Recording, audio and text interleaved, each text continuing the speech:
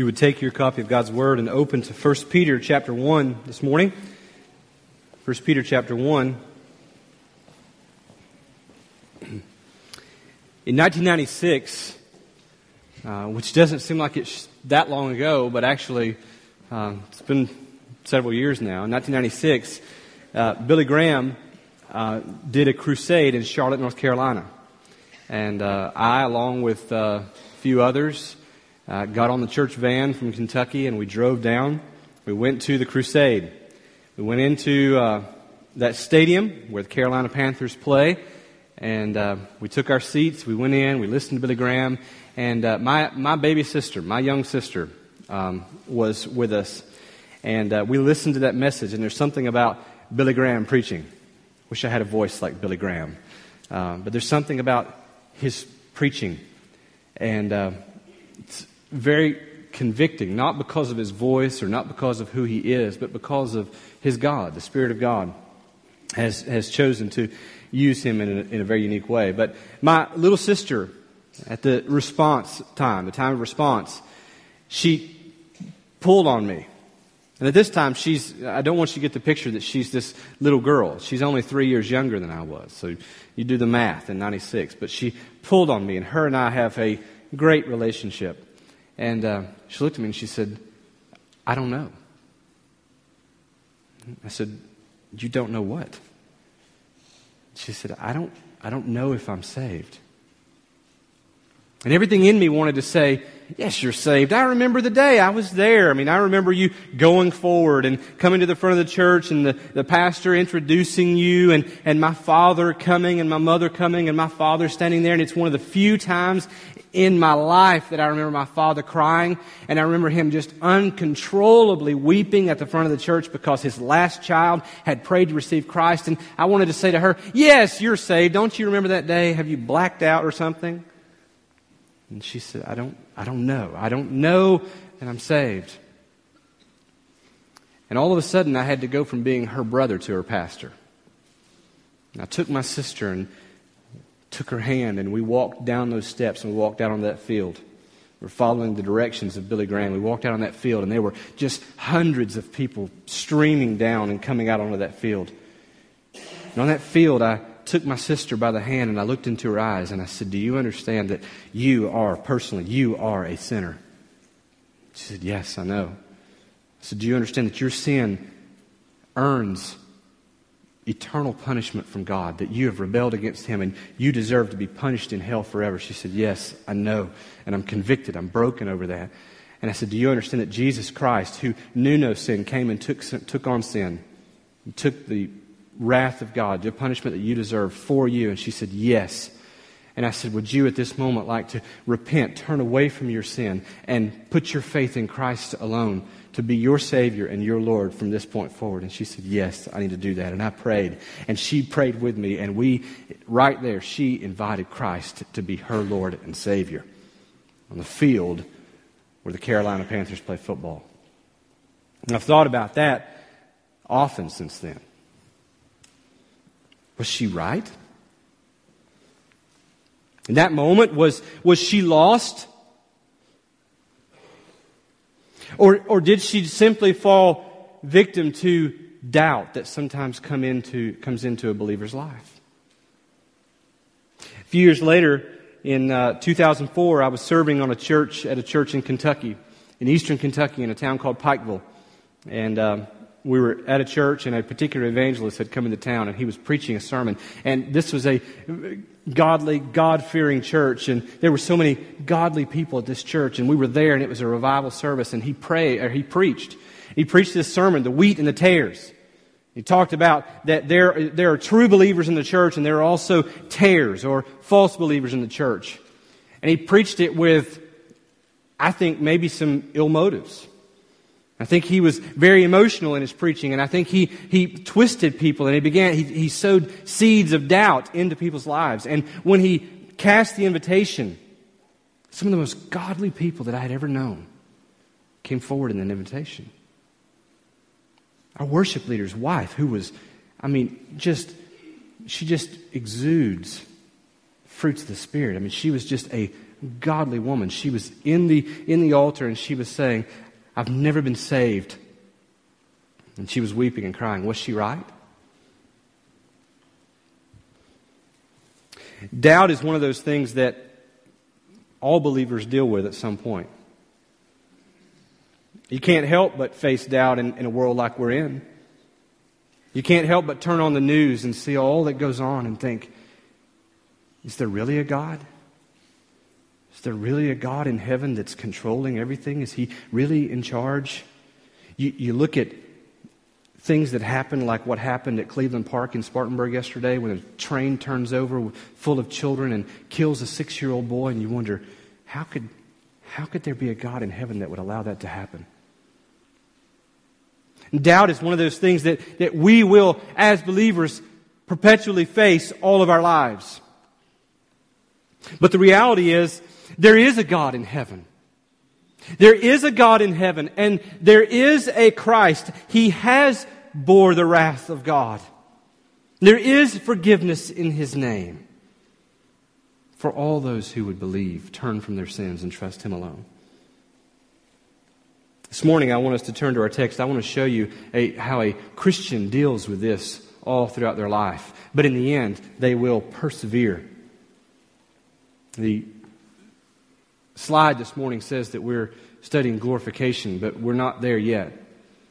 Today we're talking about the perseverance of the saints. We're talking about assurance this morning.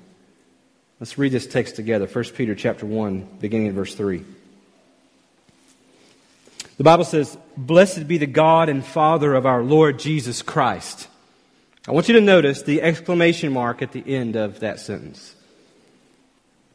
According to His great mercy, He has caused us to be born again to a living hope through the resurrection of Jesus Christ from the dead, to an inheritance that is imperishable, undefiled, and unfading, kept in heaven for you, who, by God's power, are being guarded through faith for a salvation ready to be revealed in the last time. Let's pray together. God, this morning I pray that You would preach through me. God, in this room there are Christians who are probably at this very moment struggling with doubt, wondering, are they really saved? Wondering if they've somewhere along the way lost their salvation. Is it possible to lose their salvation? Do they need to come and be saved again? Is there really a God in heaven? God, today I pray that You would speak very loudly and very clearly through me this morning.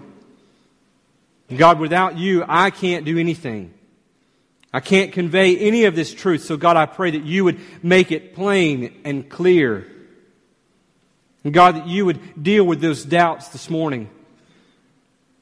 And God, that people would experience a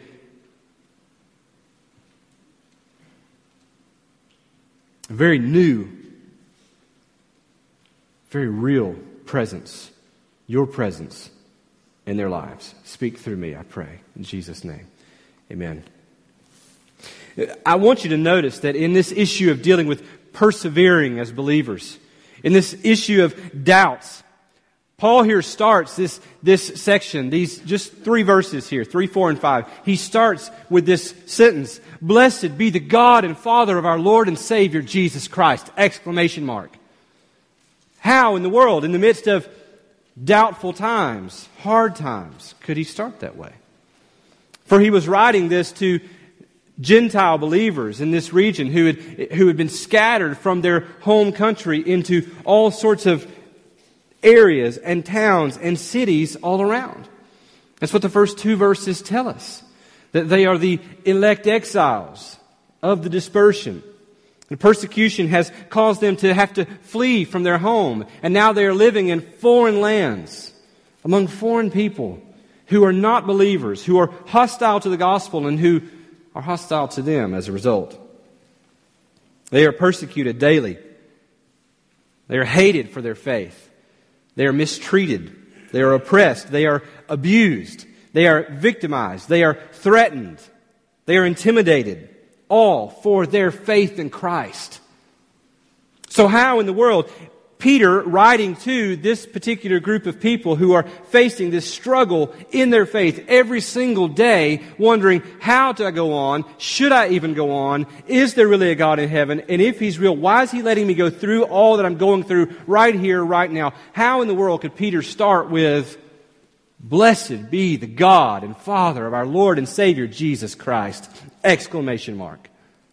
I wonder if when it was read to some of these recipients, if they rolled their eyes, if they felt their hearts drop, if they thought, this Peter is simply an idealist. Yes, things went well back in Acts. Things went well back at Pentecost, but he has no idea what I'm going through now. I wonder if right now, in this moment, he sounds like one of the health and wealth preachers on the television. That if you'll just smile and get up and face your day, everything is going to be well. God wants you happy and wealthy and wise. I wonder if they're thinking, he has no touch with the real world. But he still starts this way. How in the world? Why does he start? Blessed be the God and Father of our Lord and Savior, Jesus Christ. I think it's because he is convinced. He is utterly, absolutely sure of their future. He's not looking at their now. He's looking at their future. And he's absolutely confident that the God and Father of Jesus Christ has guaranteed it. That it will come to pass. And Christian, for those of us who are here today, we're not so unlike these recipients. For every believer, this side of heaven is living in a foreign land that is hostile to them and to the God that they love. We're not home yet. Our home is not this world. We also are elect exiles. We also are aliens dispersed into the world. So take it to heart as the world hates you. And you live very much out of your comfort zone. Longing for Christ. Longing for the next world. Longing for heaven forever. Take it to heart. And Peter says to you as well, blessed be the God and Father of our Lord and Savior Jesus Christ. Because our inheritance, our future is sure. Then he goes on and he says some things. He identifies what he is so sure of.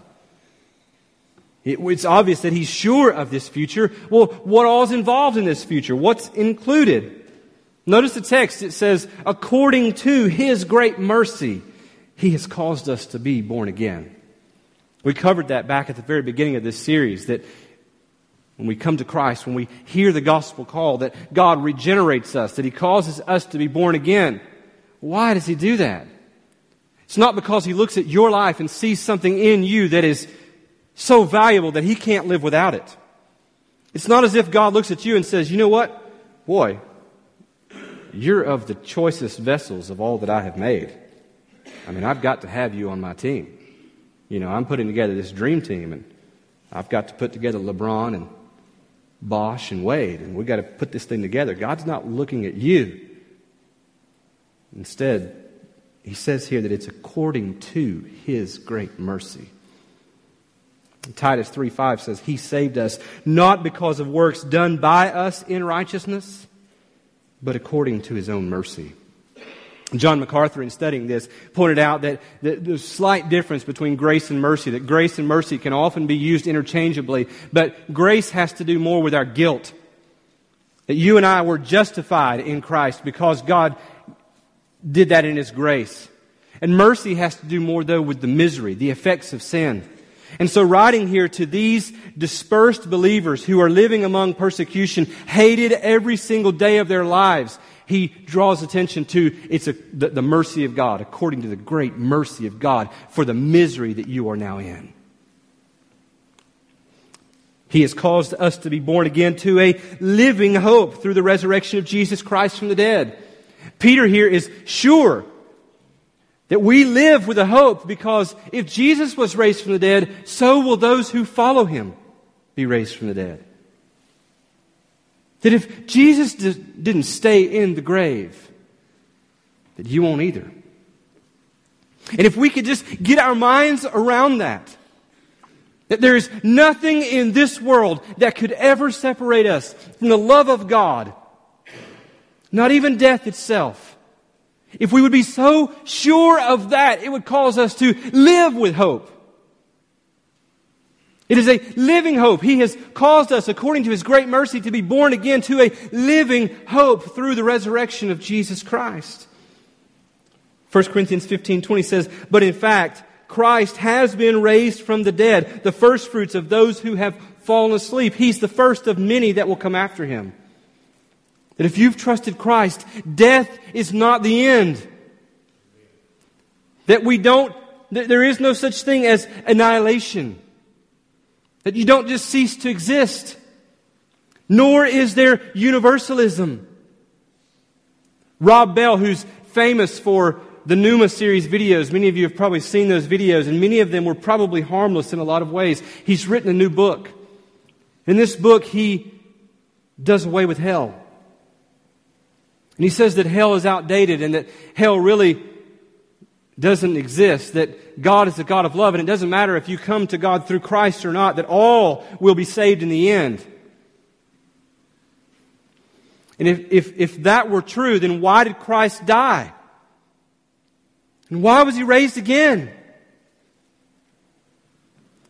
So that He could become the first fruits of all that would believe in Him. That would come forsaking their sin and trusting Him alone. According to His great mercy, He has caused us to be born again to a living hope through the resurrection of Jesus Christ from the dead, to an inheritance. Oh, this is where it begins to get good. This is where Peter says, this is what you have to look forward to. The very nature of the word inheritance immediately makes us think of a future event. An inheritance is not something that you have here and now. An inheritance is something that you look forward to. It is not a now event, it is a future event. One of the most common ways that inheritance was spoken of in the Scriptures, particularly in the Old Testament, was when referring to the Israelites looking forward to their inheritance of the Promised Land. Speaking of Canaan. Did they go right into the Promised Land? When the promise was made to Abraham that they would go into this land, did they go right then? No. They endured hundreds of years of oppression and slavery in the land of Egypt. And then even after they came out of Egypt, they endured decades wandering in the wilderness till an entire generation died off. And finally, they entered the Promised Land. They finally went home. Peter wants to remind them, and the language would not have been lost on them, that theirs is not a now event. That I am so confident in our future that God, the Father of our Lord and Savior Jesus Christ, has secured it, that I can begin by praising Him. And I can point you to your best life then, not your best life now. There is a mindset, a philosophy, a teaching out there that exists in many churches across our land that tells us that we are to have our best life now. The problem with that is you find that nowhere in Scripture. Jesus never promises to give you all of what you want for this life right here. In fact, He tells us that this world is not our home. That we are heading to our best life, where every tear will be wiped away and all sickness will be done away with, and there will be no more death, there will be no more crying. But it's not in this world. And there are a lot of believers in a lot of churches that are putting on this plastic face and trying to create heaven on earth. But heaven is not meant to be on earth right now. We are not there yet. There is an inheritance coming. We often find Christians who live lives that tell a different story. They live these lives seeking their best life now. They live for this best world, this best circumstance, this euphoria here. But they're disappointed time and time and time again. How many times have you heard someone tell a child, you can be anything you want to be in life? I got to tell you, that's just not true. I mean, it's just not true. And I don't mean to, I'm not going to point out anybody's kids. But I go to Abner Creek, not every week, but I go up there and we do Good News Club, and I'm around kids a lot. I go and I speak at kids' camps through the summer and different things, and I see these kids and I'm thinking, that child will never be president. Well, if they are, I'm moving to Canada or something. I don't know. You look at some people and you say, you can be anything you want to be. Then they open their mouth and they begin to try to sing and you say, no, entertainment is not in your future. You turn on ESPN and you watch SportsCenter and you hear the commentators talk about the athletes and particularly the freshmen. And they look at these incoming freshmen and they say, he has unlimited potential. No, his potential is limited. I mean, if he has unlimited potential, he can run 150 miles an hour. Nobody's catching him. He has limited potential. And we have bought this lie, and we are selling this lie, that you can be anything you want to be. You can chase your best life now. But the reality is, when you buy that lie and begin to chase that lie, you will be disappointed every single time.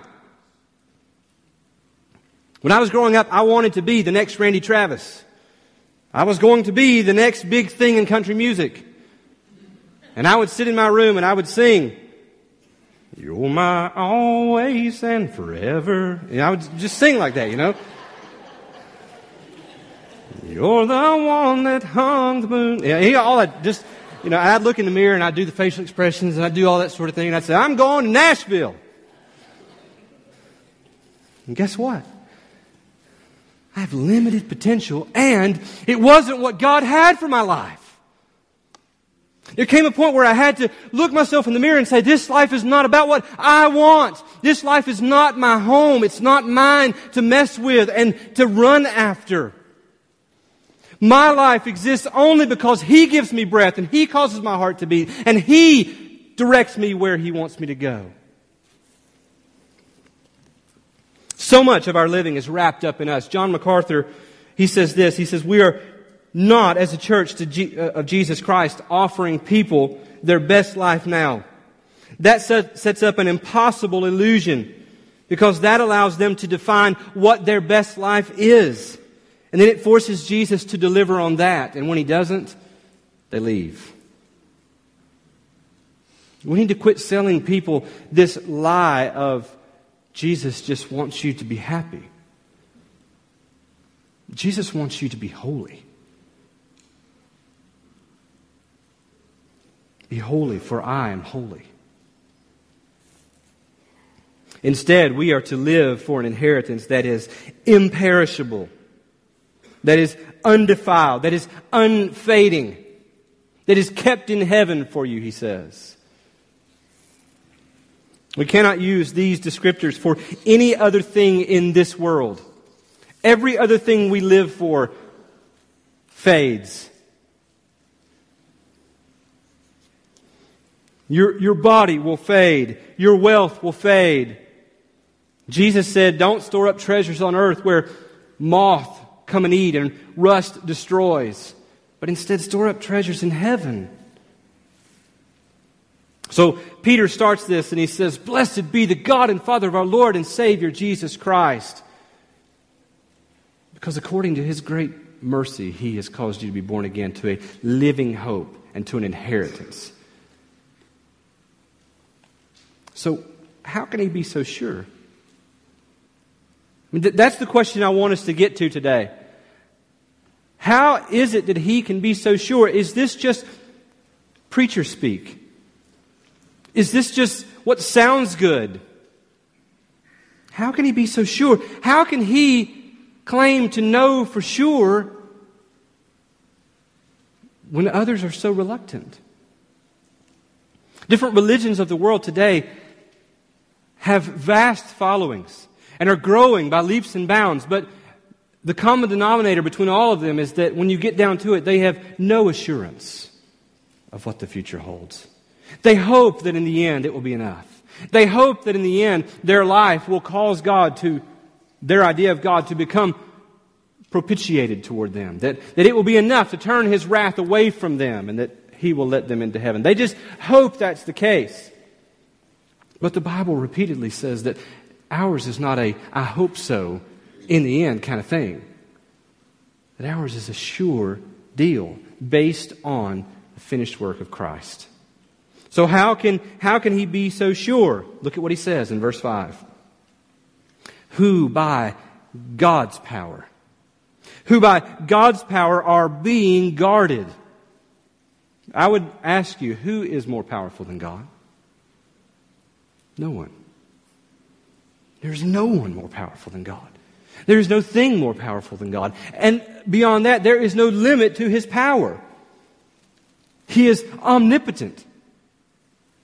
So, according to that power, He's guarding you. And the word guarded there has two meanings. The first meaning that it has of guarding you it means to be kept from escaping. So, according to or by God's power, you are being kept from escaping. One of my all-time favorite movies. Anybody like movies?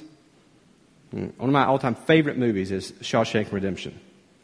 You know, it comes on TBS, TNT, they replay the thing.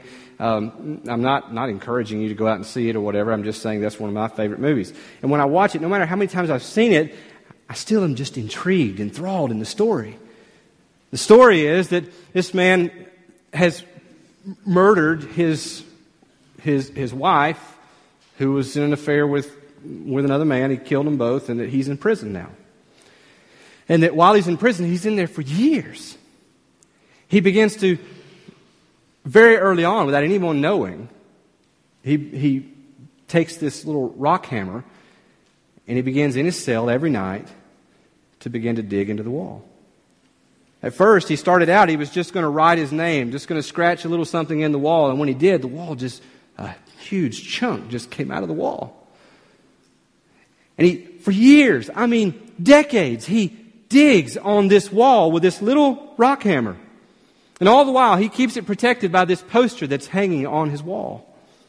And every night, he would pull that poster out and he would get behind there and he would dig a little bit more on there. Until one day, decades later, he's not in his cell in the morning. And the warden comes in and he's mad and he can't figure out what happened and he's mad at the guards and mad at everybody. And he takes one of the little figurines that he has up in his window and he says, "And I'm even mad at her too," and points to the woman on the poster. And he throws the rock at her and it just goes straight through. And he doesn't hear it hit the wall. When he lifts the poster up, there's this hole, this tunnel that's been dug through his wall. And it goes out through the wall and he winds up climbing through 500 yards of sewer pipe to freedom. There are some people that view themselves in their faith in that way. They see themselves as both the warden and the prisoner. They work hard to keep themselves in, but they believe the actions and that their actions and their thoughts of their old nature are constantly planning and plotting and working against them. And they're afraid that one day the poster of their life is going to be lifted. Then it will be discovered that they are not there. That they are no longer in the faith. That their old nature, through their sin, has caused them to be cast out or to be lost again. There are some that believe that their life, their sins, will cause them to lose their salvation. The reality is, though, that Jesus says it was never yours to earn, therefore it's never yours to lose. You didn't get in by your merit, and you won't get out by your merit either. Jesus said, "For I have come down from heaven not to do my own will, but the will of Him who sent me. And this is the will of Him who sent me, that I should lose nothing of all that He has given me, but raise it up on the last day. For this is the will of my Father, that everyone who looks on the Son and believes in Him should have eternal life, and I will raise him up on the last day." The reality is, you can't do anything to lose your salvation if you are genuinely saved. Because Jesus is the one who is guarding you from escaping. It's a wonderful meaning of studying the language there. Jesus will not lose any that the Father has given him, no matter what. The second meaning for the word guarded, though, means to be protected from attack. Not only to be kept from escaping, but to be protected from attack. And Jesus said, "My sheep hear my voice, and I know them, and they follow me. I will give them eternal life, and they will never perish, and no one will snatch them out of my hand. My Father has given them to me, He is greater than all, and no one is able to snatch them out of the Father's hand." This is why Paul could confidently say, "What then shall we say to these things? If God is for us, who can be against us? He who did not spare His own Son, but gave Him up for us all, how did He not also with Him graciously give us all things? Who shall bring any charge against God's elect?" Hear the language there. Who shall attack you if you are secure in your salvation? It is God who justifies. Who is to condemn? Christ Jesus is the one who died. More than that, who was raised, who is at the right hand of God, who indeed is interceding for us. Who shall separate us from the love of Christ? Shall tribulation or distress or persecution or famine or nakedness or danger or sword? No, in all these things we are more than conquerors through Him who loved us. For I am sure that neither death nor life, nor angels, nor rulers, nor things present, nor things to come, nor powers, nor height, nor depth, nor anything else in creation will be able to separate us from the love of God in Christ Jesus our Lord. In this issue of your assurance in your salvation, will you make it to the end? Will you lose your salvation? Will there be something that will happen? No, because God is the one who, by His own power, is keeping you from escaping and also protecting you from attack. That's good, right? All right. So does this mean that we can simply pray a prayer and then live any way that we want? That's what it sounds like you're saying, Pastor, that nothing I do can ever cause me to lose my salvation. No. There are certain phrases that lead us to believe that. That lead us to believe that we can live however we want to live. Phrases like eternal security or once saved, always saved are misleading. Because it sounds like all you've got to do is pray a prayer. And then nothing you do from that point forward will ever take you out of God's hand. The reality is that just because you pray a prayer doesn't mean that you ever were saved. I have known pastors that have said, just say it. Just get them to pray it. As if it were Amway or just some contract. If we can just get them to sign up, we've got them forever. No. We continue in verse 5 and he says, through faith. That God by His own power is guarding you. But then he says, by faith. However, Scripture teaches that while there is not a specific sin or a certain number of sins that will cause us to lose our salvation, a true Christian's life will be marked by persevering obedience and abiding faith. A true believer will be marked by a different kind of life. They will not be able to continue in sin and just act as if there's no big deal. For a true believer, when you sin, it will convict you. The Holy Spirit will bring you to repentance.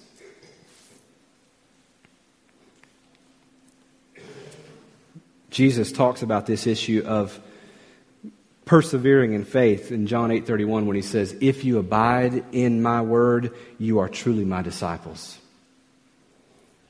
Paul talks about it in Colossians chapter 1, verses 21 to 23 when he says, "And you who once were alienated and hostile in the mind, doing evil deeds, He has now reconciled in His body of flesh by His death, in order to present you holy and blameless and above reproach before Him, if indeed you continue in the faith, stable and steadfast, not shifting from the hope of the gospel that you heard. The issue here is those who are truly saved will continue.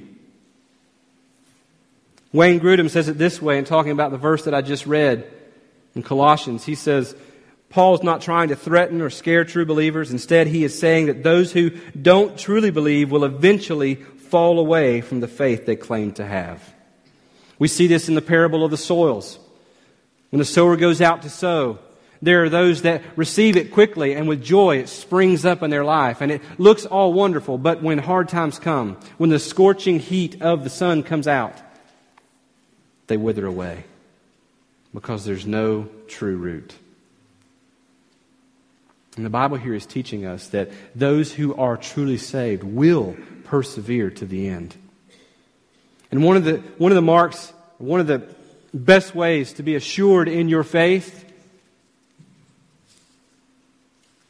is to take a look and say, is there this mark of perseverance? Is there this mark of whatever comes my way, I still somehow find my way back to the Lord? I still continue in the faith. I'm still believing and trusting. And there's no boast in that. There's no claim that you can make on that it's you who's doing that. That even that is a gift of God. We all know someone who has professed to be a Christian, but then later on walked away from the faith. And the reality is, they were never truly saved. In 1 John chapter 2, verse 19, it says, they went out from us, but they were never of us. For if they had been of us, they would have continued with us. But they went out that it might become plain that they all are not of us. In dealing with this issue of salvation and where this lines up in the application of redemption, before you get to heaven, before you reach death, the Bible says that you will be kept from escaping and protected from attack so that this faith will continue to be produced in you all the way to the end. Now, does it mean that there will be seasons in your life where the faith isn't as fiery as it once was? There will be those seasons. But the pattern of your life will be one that is lived Godwardly, because you are being kept by God for a salvation ready to be revealed in the last time. Those of us who are truly believers, we don't need to doubt.